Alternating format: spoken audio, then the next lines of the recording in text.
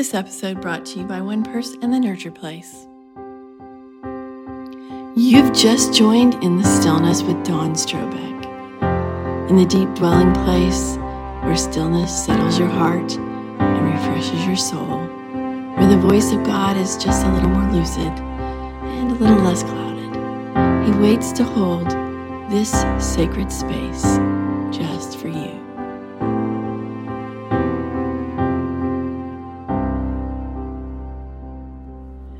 You've just joined In the Stillness with Dawn Strobeck. I'm going to start out today with a few scriptures from Isaiah and then one from Joshua. The theme is protection. See, I have engraved you on the palms of my hands.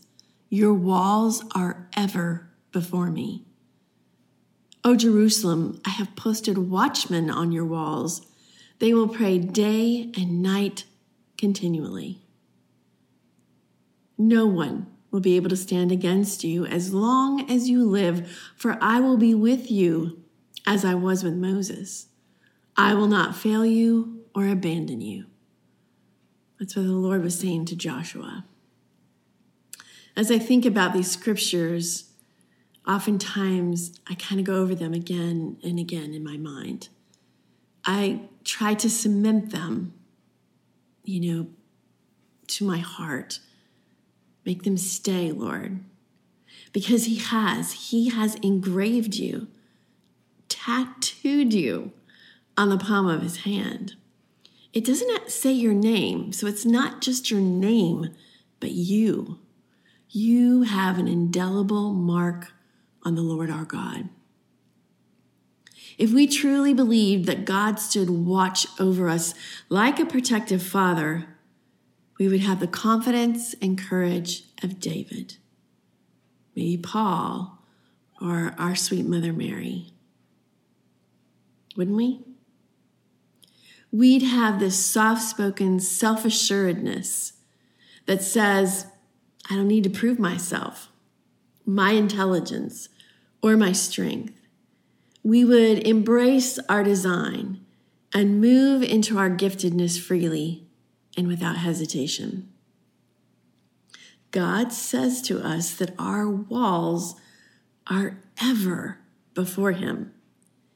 He sees us in our plight, whatever that may be.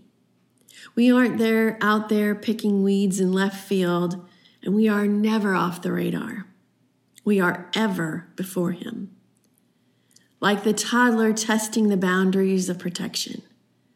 We need to be moving into our world with freedom, knowing that we can come running back at any moment to get a dose of love and security. But many of us, or I'd say most of us, from time to time, will white knuckle it. We'll have that get it together philosophy, or it doesn't really matter attitude. We become ever so diligent in presenting a confident image while it's really just a house of cards waiting for the next disastrous move. In our hearts, we might even believe we are one anxious step away from impending doom. This kind of living points to an unresolved woundedness, whether it is a deeply buried father wound or the aftermath of a former trauma. It says, I can only trust myself, while that something is hidden beneath the surface that whispers, I can't be safe.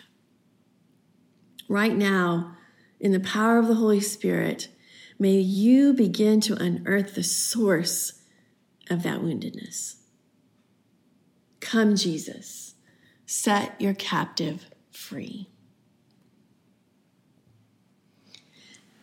I lived a good portion of my life with anxiety, ranging from a debilitating roar of fear to a low-level hum of uncertainty or insecurity. My ability to trust that I was safe was virtually non-existent. This belief transferred to God and others. I struggled with letting people close to me, since I was sure they would only hurt me.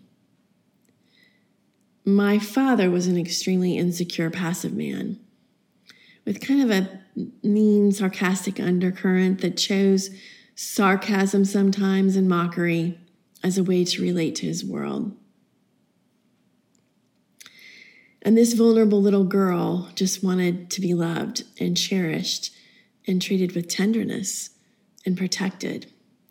But every time she shared a need or a passion, she was rejected or shamed or ignored. He seemed to kind of make fun of the things that I cared about. It was the kind that you couldn't quite put your finger on until you had experienced something different. A lot of his life was lived from his own insecurity. And sometimes you don't figure it out because there's no Lifetime movie made about it or a poster on the gynecologist's wall illustrating the warning signs. It was just a general, I can't really accept you for who you are. I was kind of on my own to figure that out. And even as I say this, my tears sometimes can be fresh as I grieve over this part of my story. My earthly father didn't protect the little girl, nor were my walls pretty much ever before him. I forgive him. I know he had his own journey in this, but I think just the opposite began to happen to me. I formed walls to protect myself from him and others. And then this also transferred onto the Father part of God. But God longs to meet us. He believes that we are worthy of that protection. He doesn't withhold that from us. He gives us what we need. I just want you to close your eyes for just a moment and just think about the ways that you might need the Lord's protection. It can be emotional or spiritual. It can be physical. It can be a mental type of thing. It can be in your career, in your relationships. But just think about that for just a moment. And as I read this over you, I just want you to think about it as coming from the Lord. My brave one. He calls us out into being brave. I'm the only one who can really protect you. You cannot protect yourself from all that the fallen world will throw at you. I protect you in ways you will never know until we meet face to face. I will reveal some of my protection to you so that your faith in me is strengthened. Look for me to do this. Many times you get distracted and preoccupied and you miss the wonderful things I am doing for you. You miss opportunities to commune with me because you give energy to your fears and anxiety. Bring them to me. Desperate for me to enter them, I will. Keep coming to me. I'm not a magic wand. I will most likely, though, not instantly take that fear from you. I'm letting Satan stir you for just a moment, to stir your need for me. I am making good of his feeble attempt to keep you from me. But you must seek me. Seek me in the fear. This is relationship. And your part is to just seek me and trust that I did not give you a spirit of fear. I am here, my child, my brave one, in the darkest of places. I will meet you where you are today. Come. Come, for I will give rest to the weary and make your burdens light. Trust me.